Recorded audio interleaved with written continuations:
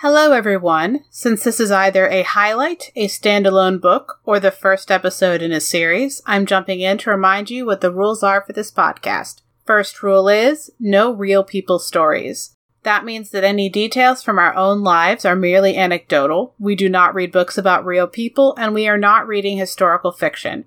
The second rule is that we are basing our analyses off of how the author treats characters and what they put them through.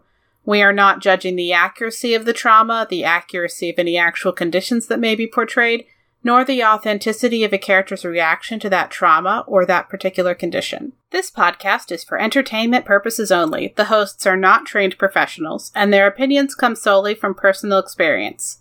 In this episode, we discuss fictional depictions of trauma and violence that may not be suitable for all audiences. Please take care of yourselves. Specific content warnings for each episode can be found in the show notes. Events in the media are discussed in approximate order of escalation. This episode contains spoilers.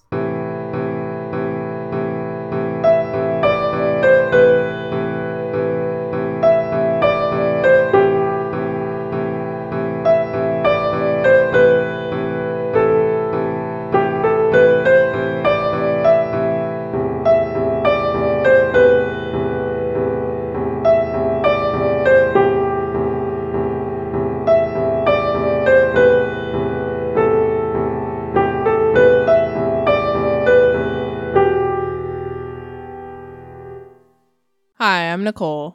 And I'm Robin. And this week, this fortnight on Books That Burnt, we are discussing Not Your Sidekick, the first book of the series of the same name. The Sidekick Squad is the series by C.B. Lee. And let's get into our factions. Yes, Sidekick Squad. Sorry, just double checking I had the series name right. Okay. The factions, we have Jess, Bells, Emma, Abby, M, Shockwave, Smasher, Captain Orion. This is a dystopia, and our first topic is gaslighting, that good old staple of dystopias where the government plays a major role. You get a lot of gaslighting. Yeah. All right. So this one is very, very government-based. The interesting thing to me about this particular gaslighting is that the people doing it, the people propagating it, probably think that they're succeeding.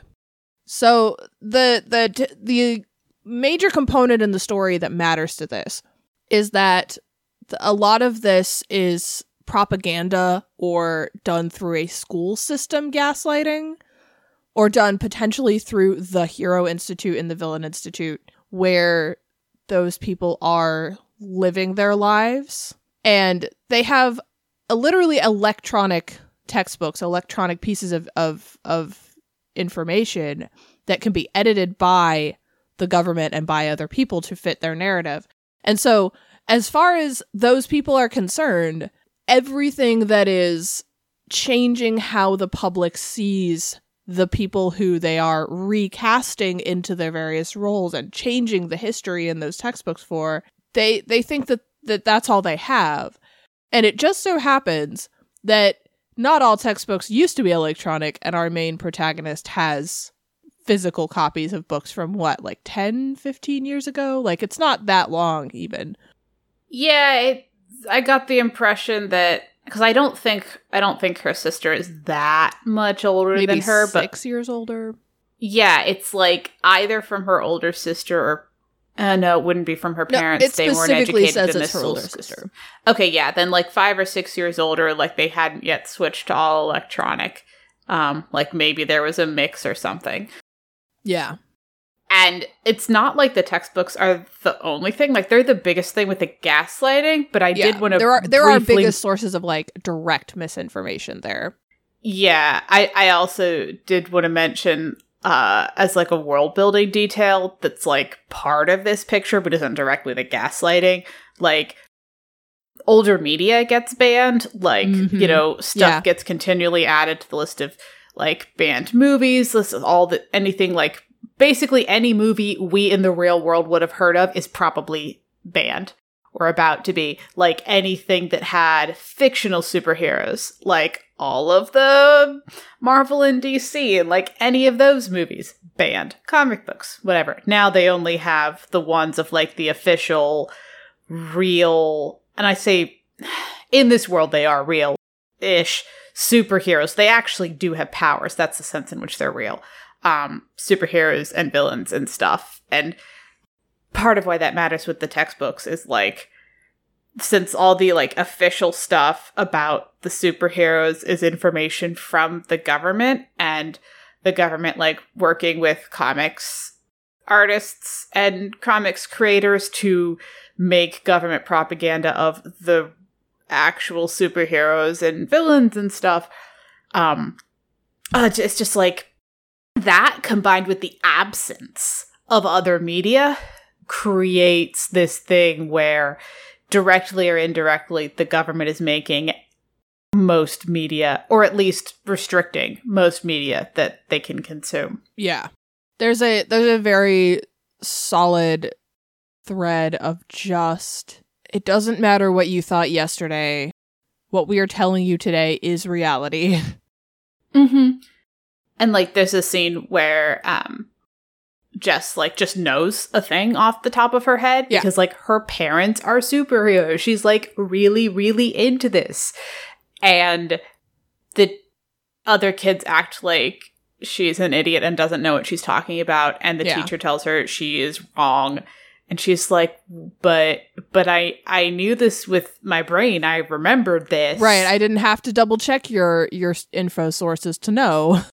And in fairness to the classmates like probably weren't into this as much as she is, and maybe didn't have their facts switched. They just learned it for the first time from this textbook that had been edited. I was going to say, they might not have had a primary source before this class. Exactly. Well, and this isn't even a primary source. This is a secondary source. But they might not even have had a source before the class. Right. Yeah, but being a teacher in this world must be so weird. And like, I am well aware that there is a way in which this does happen. The teaching of U.S. history is particularly rife with stuff like this. But the electronic textbooks changing, it makes it a whole different thing. Yeah. It makes it particularly insidious because it's not like, well, you know, the previous edition that was published that you can find in the back catalog or whatever had this, but then we've updated it. We know better now or something, or, you know, there's a little bit more of a way to check. And even when we also have electronic textbooks, that's usually an also, and they have like version numbers. Plus and stuff. It seems like, I mean, our internet it's not just free and clear and whatever you want, but it's much closer to that than it seems like the net, quote unquote, is in this series. The internet in this series is very much seems to be a thing that is also just purely governmentally controlled. There's no indication of private anything. And there's a sense of like, well, we're going to look on the internet, but we already know like the government sites to go to and where we're going to find things. And like, there's no mention at all of anything personal, other than just like my favorite movies or my messages with my friends. And that's all. Versus like in our current reality, yeah, there's a lot of things on the internet that are incredibly misinformative. And there's a lot of things on the internet that like are incredibly controlled or monetized in a way that makes them essentially worthless for information. But then there's also a bunch of other stuff. Yeah, you can still make a blog and post whatever you want, which is part of the misinformation, but it's not all a giant narrative all the time. And it is in this book, very much so. Yeah, like it's not like, I don't know, it didn't get the impression that she uses the internet the way we use the internet. It very much felt like she uses the internet to find a job search and to check her messages, and that's all. That's all she does. And that kind of restricted information environment makes all the gaslighting easier to do. We had this for the minor character spotlight because, yeah, we're seeing it from Jess's perspective, but all of the kids at the school are getting gaslighted. It's everybody in functioning in their society, even to the point of like the one like superhero on stage that we see is just out there just lying to the public. It's a stage performance, but it's a stage performance that is being sold to the public as reality, which is incredibly it's as though reality television was about safety and government controlled. And since I want to make clear that gaslighting isn't simply lying. Like, we've said this before in episodes, but we haven't said it in this one. Gaslighting is more than just lying. It's it's convincing someone that their perception of reality must be incorrect because it contradicts whatever the gaslighting person is trying to get them to believe. And so kind of the quintessential moment of that in this book is when Jess knows the answer and the teacher and her fellow students are like, oh, you're wrong because it's not this thing. So like they are mainly the teacher, but also kind of ambiently the other students. Yeah. It's kind of this reinforcing, you can't trust your own memory. Look at this totally able to be changed from afar electronic textbook as the source of the real information. Well, and also a big thing that we get a big hint of at that same superhero conference thing. There are questions asked of the superhero at the podium, and questions where it's like, hey, what is happening with this very true thing? And they go, that thing? That's a lie. And like, it's not really a thing. Yeah, that's not really a thing. And trying to convince that person that they are like, not just wrong, but like, it was never that way. What are you talking about?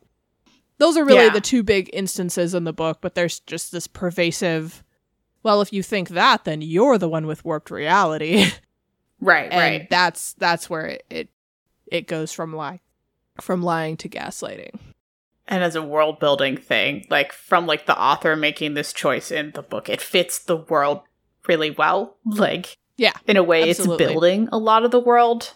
But yeah, it's not great for all of the people who aren't Jess, who thus far don't know that this is going on, that this is happening to them.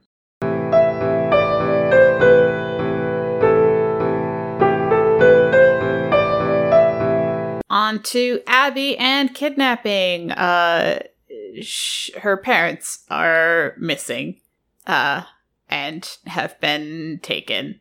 Abby does not get kidnapped in this one unless I'm suddenly forgetting something. Yeah, so she is the one left behind after the kidnapping, and she's the kid left behind after the adult napping. We're still going to call it kidnapping. We don't really differentiate in our society, in our language. Yeah. But yeah, her parents have been missing for weeks before she ends up hiring Jess. She's like pretending to be her dad and just all this stuff. We should note that her hiring Jess, she's a teenager. She's a high schooler.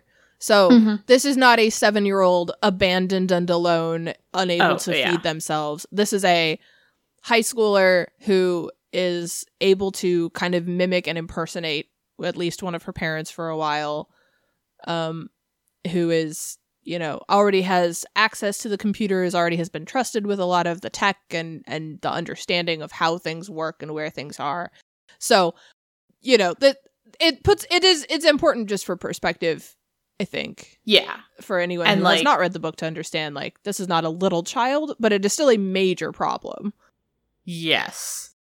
In terms of, like, why'd the author pick this? Because, that they got taken is fairly straightforward. Like, this happened to this character's parents. But, like, it does a bunch of things for the narrative. It lets us have a kid having to be, like, an adult without killing off the parents, at least thus far. So I did appreciate that, because a lot of middle grade books, I mean, there's two ways to, generally speaking, there's two ways to have kid do an adventure without getting too bogged down by adults. It's either the kid goes very far away or the adults vanish. Yeah. And it was nice to have one where the adults vanish without, at least thus far, being dead.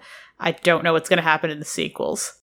It was interesting to me, too, is that Abby makes a decision here to pretend to be both herself and her parent instead of just telling anyone that there's a problem. Well, no, instead of just being one of those two people. Like, I understand. Oh, yeah. Like, that's a good point. I understand that for the person in government who she is trying to fool into causing problems if they know that her parents are missing, I understand from that perspective choosing to be her dad in that moment. But she also literally, in hiring Jess, tries to then also be the other teenager. That wasn't necessary. Like, it's such an interesting decision. Like, that was so much extra work for her, unless, and this is what I am unsure of because I don't remember. Okay. I'm unsure if being in the suit physically is a draining thing, and maybe she just can't handle that. But we canonically see her do it for like 8 hours or 5 hours a day. Like, you know, we see her do that a lot. So she's really okay. So there's a bit where when the thing has knocked out her power at the end of the book, they have to get her out of the suit because her power is what lets her animate it. So right, but that's the thing, is it's a big plot point in the book that powers are draining. Yes.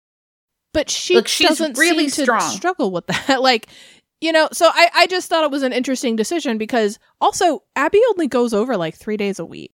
It's not every day. Like Jess, yeah. Or Jess, Jess. Well, Abby also, because at a certain point, like, they start hanging out outside of work. So, like, right. She's literally not there. Like, I don't know. I just thought it was a really interesting choice, both on the author's side and a choice that the author gave the character to just do that when they could very easily have not.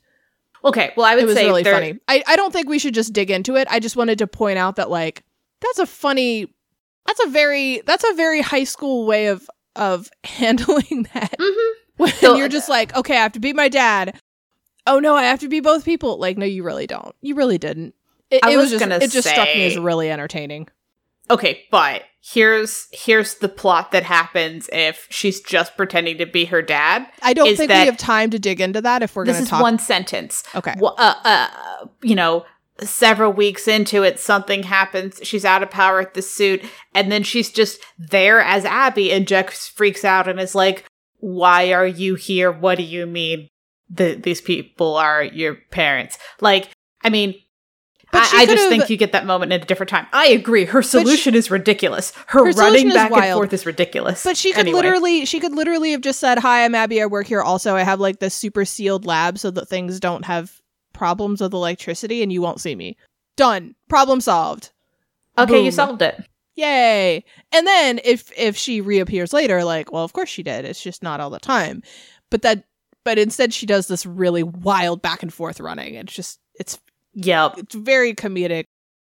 It would make a very good goofy moment in a TV show. But as far as like the trauma of kidnapping, yes, she ends up in a position of having to be the one to rescue her parents, and only manages to rescue one of them by the end of the book. Yeah. So I'm expecting that book 2 is probably going to involve getting the other parent. That's my hope for Abby, at least, but I don't know. That would be nice. I have a sneaking suspicion it's going to be a swap. Oh, no. They're going to get back their dad and then lose mom again.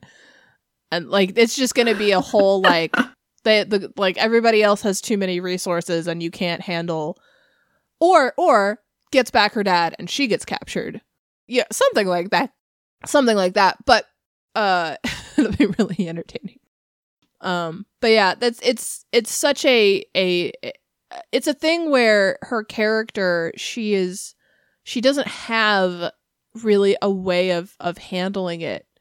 Mm-hmm. And even when she and Jess start getting closer and talking more and hanging out and opening up to each other, there still really is not, she really still doesn't have a way of handling it.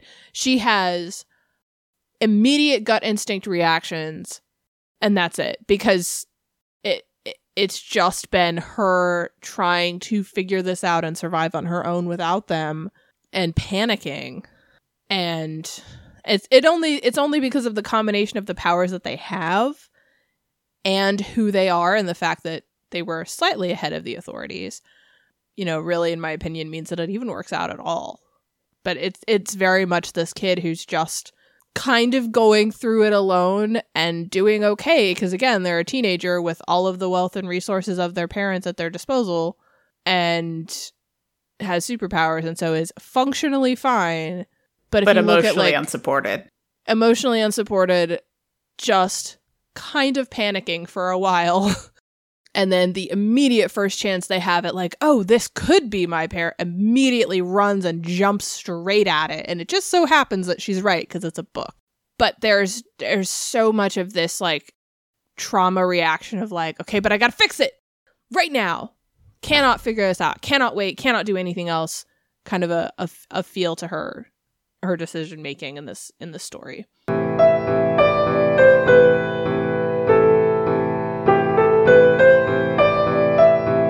On to Jess and betrayal. So, earlier we mentioned Claudia, Jess's older sister. They used to be really close, and then Claudia kind of stopped paying attention after it looked like Jess wasn't going to get powers. And then she's just kind of like, Claudia's like just not around, really, for the first half of the book. And then, but Jess talks about her a lot, because she has, like, she cares about her sister so much and really idolizes her and looks up to her. And then, so, like, it feels like Claudia has been there the whole time, even though technically she hasn't. She has a huge emotional presence early on through Jess's narration. And then by the time we actually meet Claudia, she has dyed her hair blonde to look like her idol, and she's all in on the government's plan, and it's very, like, ends justify the means. Which is not good when, spoiler, Captain Orion is bad. It's not good. It's not good. I do want to point out, and this is not something I want to have, like, an in-depth discussion about. I just want to highlight it real quick, because I think it's important for context with this. Mm-hmm. So, Jess and Claudia's family are not white. Mm-hmm. But there is a huge push for heroes to look like white, blonde hair, blue eyes as possible. Yeah. There is a, oh, you're not white enough to be a hero, so you'll be on the villain track, stated in the narrative. And so Claudia vanishing, dyeing her hair blonde, and then coming back to Jess and saying, you can be just like me. And Jess goes, no, you have rejected everything I care about myself. And what I cared about you. And all you have is your superpowers and your, like, attempt to look like somebody else. And I want nothing to do with this. And just in case anyone hasn't read this and is interested in what the rep is beyond non-white, Jess and Claudia, they're mixed Chinese Vietnamese because one of their parents is each. Yeah. And they're first generation immigrants because neither of their parents were born in the US. Yeah. So, but it's more than just them. There's I don't remember. I think we know. Oh, it's systemic. Well, I was going to say I don't remember what Abby's heritage is. I know there's hints to something, but I don't remember what it was.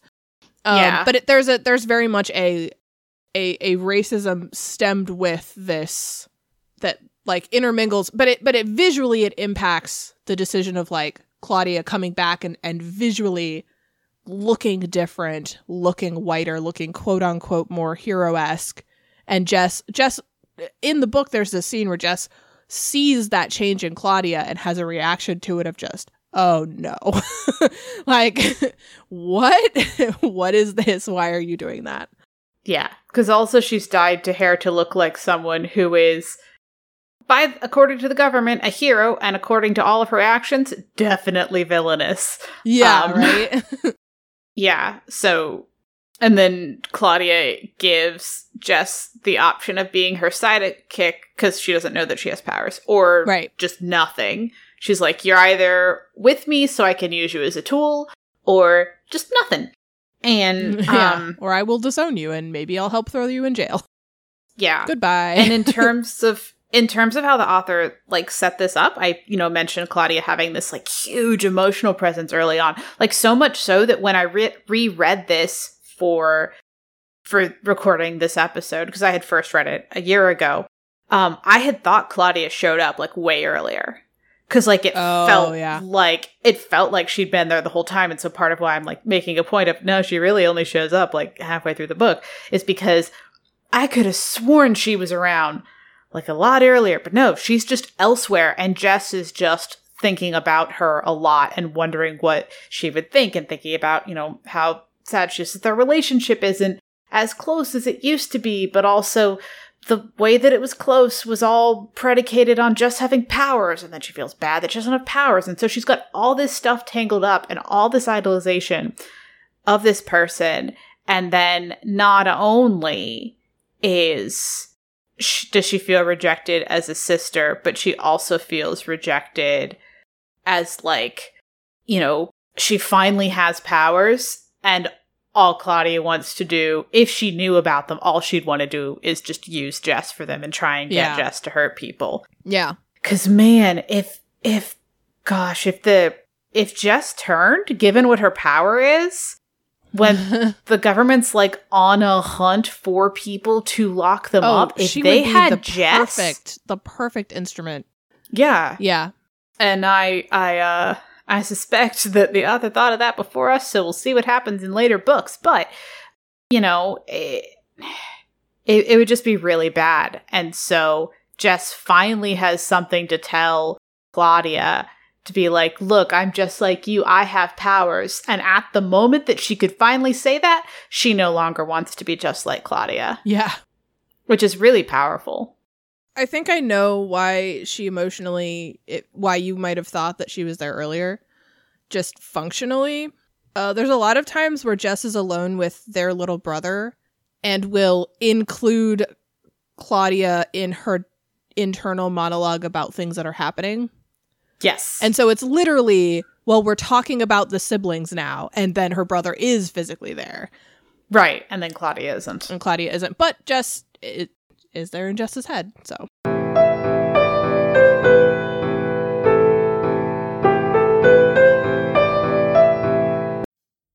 Did you know Rob Thomas has been writing since the mid-90s? The Matchbox 20 guy? No, the guy behind Veronica Mars. Oh, and iZombie. And Cupid, Party Down, the Cupid reboot. I haven't seen those. Me neither, but we should watch them and then talk about them on our podcast. Yes.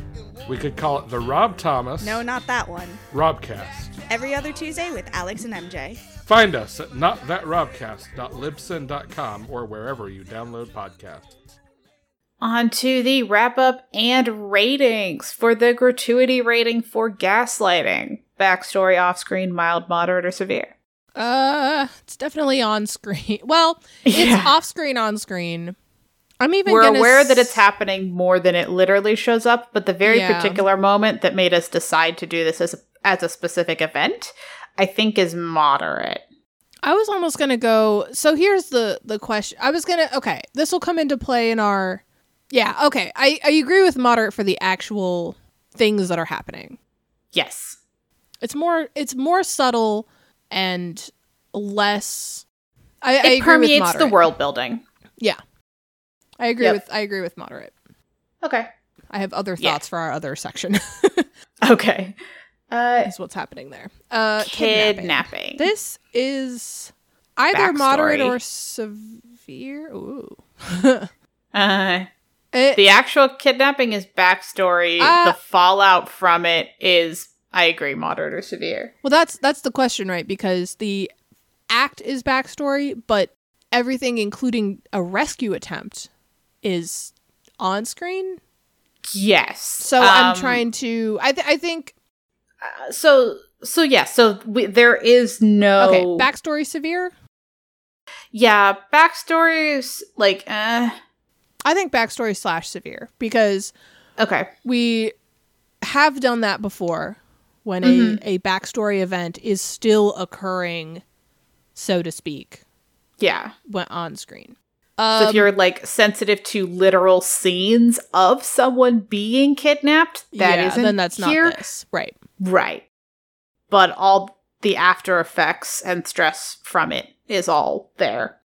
I think severe. Yeah.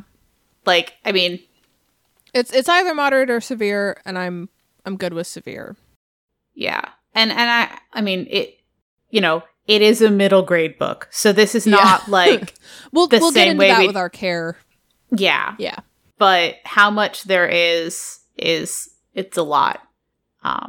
Built up and woven into the structure of the book, which we talked about in the main section. Yeah. Integral, interchangeable, or irrelevant. The gaslighting is integral. Integral. Yep. The kidnapping, I think might be interchangeable. Yeah, I don't think it for the plot of. I mean, I'm sure for the arc of this series it'll matter more, but for this actual book, it doesn't matter why they're gone until the last 10% of the book. Yeah.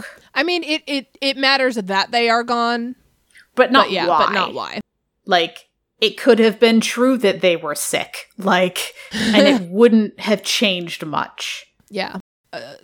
Betrayal. I want to...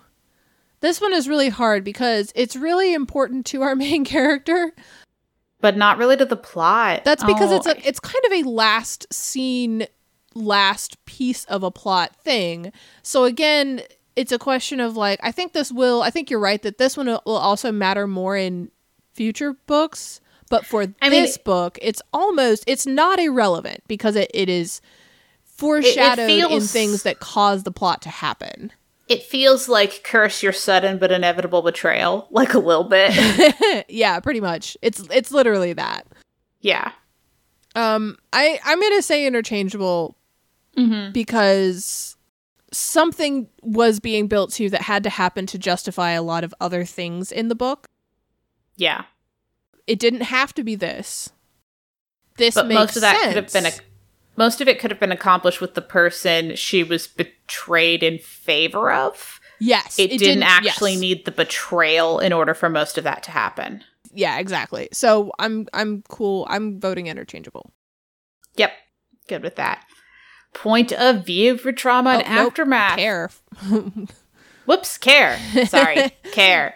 Was it treated with care? The gaslighting. Yeah.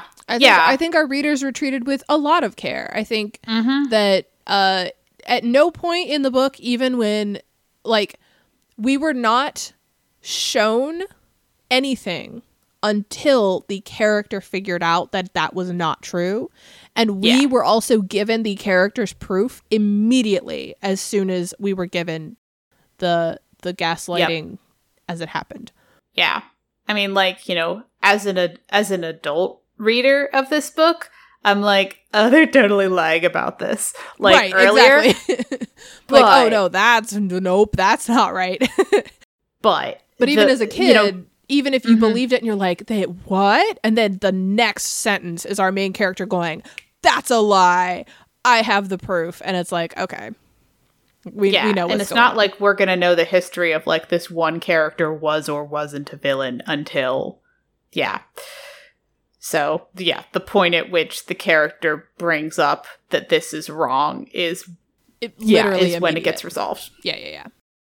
Or clarified, not resolved, but clarified pretty immediately. Right. Then for the kidnapping, I think this is treated with kind of a lot of care also. Its backstory, it's definitely impacting our character, who it is impacting much more than we are shown on screen. But we are shown that it is impacting her. It's just that it's not, we don't see her struggling and traumatized. We see her going, this is very difficult for me. This hurts. This is hard. But it's not being acted out in a way that would feel like it's coming out at the reader. Yeah. That's my argument. No. I agree that it's definitely enough because, I was just going straight up yes. You think it's just yes? enough? Okay. No. I'm good with yes. Yeah, Okay. because, it shows that emotional effects are there, but it emotionally allows room for there to be more plot than this person's parents are missing. Yes. Like it gives space for more than that. Yeah, in a good way. Then the betrayal. This one is difficult because I think it's at least enough, but I also think it's the foreshadowing is it's a bit heavy-handed enough. Yeah. I think this is maybe enough because our main character was already kind of feeling a little bit left behind, not betrayed, but like abandoned even by this character. There's an emotional promise that has been broken before the story begins. Yes. Yeah. So I think the actual act of betrayal is enough. Yeah. Because we knew, like, we were prepared as an audience. We were prepared for her to already not be good at this. not make good decisions with our character. And even if you, are a kid reading this, like, there's a gap between, like, hey, this person that we know this other person idolizes seems like maybe they're bad. And so it kind of softens the blow a bit on that the implication where if this person still supports that other person, then this has implications on what it means for them. So okay. And to our new point of view. Point of view. I keep being one ahead. I'm so sorry. You keep trying to skip things. I'm sorry. Point of view, it's you have a structure for a reason, Robin. No, I'm kidding. I'm sorry. I don't know what's going wrong today. Point of view, trauma and aftermath. All right. The point of view for the gaslighting, we have Jess. The gaslighting happens to Jess. It also happens to a bunch of other people, but Jess is our point of view for the majority of the story. Yeah. But the person we were talking about with the kidnapping, we don't get that person's perspective. And that definitely, affects our other ratings for, care and gratuity, because the person who is dealing with this kidnapping isn't our point of view character. So we only have however much Jess gets to see of this event. Right. They aren't around each other all the time. And it's been being dealt with for a while before Jess's life intersects with this other person's. Yeah. And then for Jess, with the betrayal, she's being betrayed and we get her perspective. Yeah. All right. Now, in order, trope spotter. Yes. Okay. So, trope spotter is our relatively new segment where we talk about a trope that's in the book, at least briefly. So this one is broken pedestal. That's the idea that someone whom the protagonist idolizes turns out to be despicable. This is tied into our betrayal, but it is, in this particular thing I'm thinking of for the example, it's not actually the person we talked about in our betrayal segment. But yeah, and, I like, this is a trope. It's, it kind of goes along with the warning, like, don't meet your heroes. Like, this broken pedestal is when you find out that someone you really, really looked up to is just garbage. Yeah. Not great. Yeah. What was your favorite non-traumatic thing about the book? Without spoilers, there's a certain character who I really like how their power works. Oh, no, actually, okay, still without spoilers, I'm going to put a different one. I love the implications in the book that their method of measuring superheroes and villains into classes is so useless and disconnected from the reality of those people's lives. Now, I don't know if it's entirely non-traumatic because it is used as a tool to force people into things the government wants them to do. But the concept to me that they went, we know how powers work. If you can do this, you're in this one. And then we have canon evidence in the book of people who are just like, oh yeah, they rated me C class, but like, I mean, I do this all the time. This is all day for me. And it's like, wait, you what? But you're A class. Well, don't tell them that. They don't even know who I am. Like, it's so funny. It's really great. It feels like the book equivalent to like someone being like, well, you know, I'm okay with computers. And then if you at work, they're like, I kind of know what I'm doing. I can fix it for you if you like in a pinch, if we really can't pay another human to. And then they go home and have like edit and modified every game they've ever played like in the code themselves without looking anything up. And it's like, yeah, okay, sure, buddy. Like, you just don't want them to know. Yeah, accurate. It was really entertaining to me. And there was enough of it that it was like, is this a plot hole or is the government just very incompetent? And we get the government is incompetent and also people are doing this deliberately. Like we get that feel. It's highly amusing. Yep. What was yours? Mine is someone trying to be two different people for no reason other than to, okay, charitably, there is a reason, and it does make sense, and it's a teen's best reaction to handling this situation.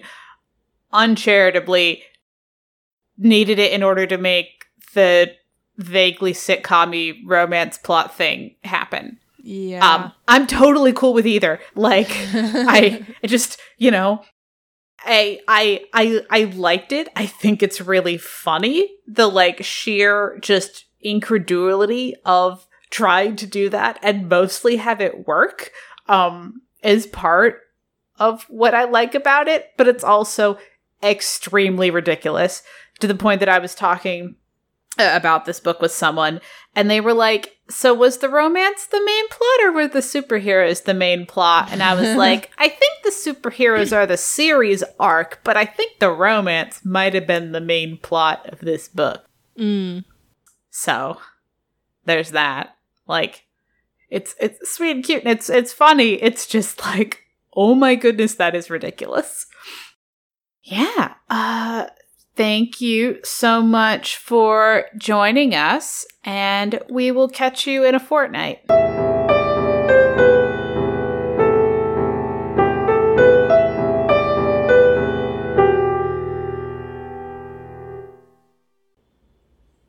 All music used in this podcast was created by Nicole as Heartbeat Art Co. and is used with permission.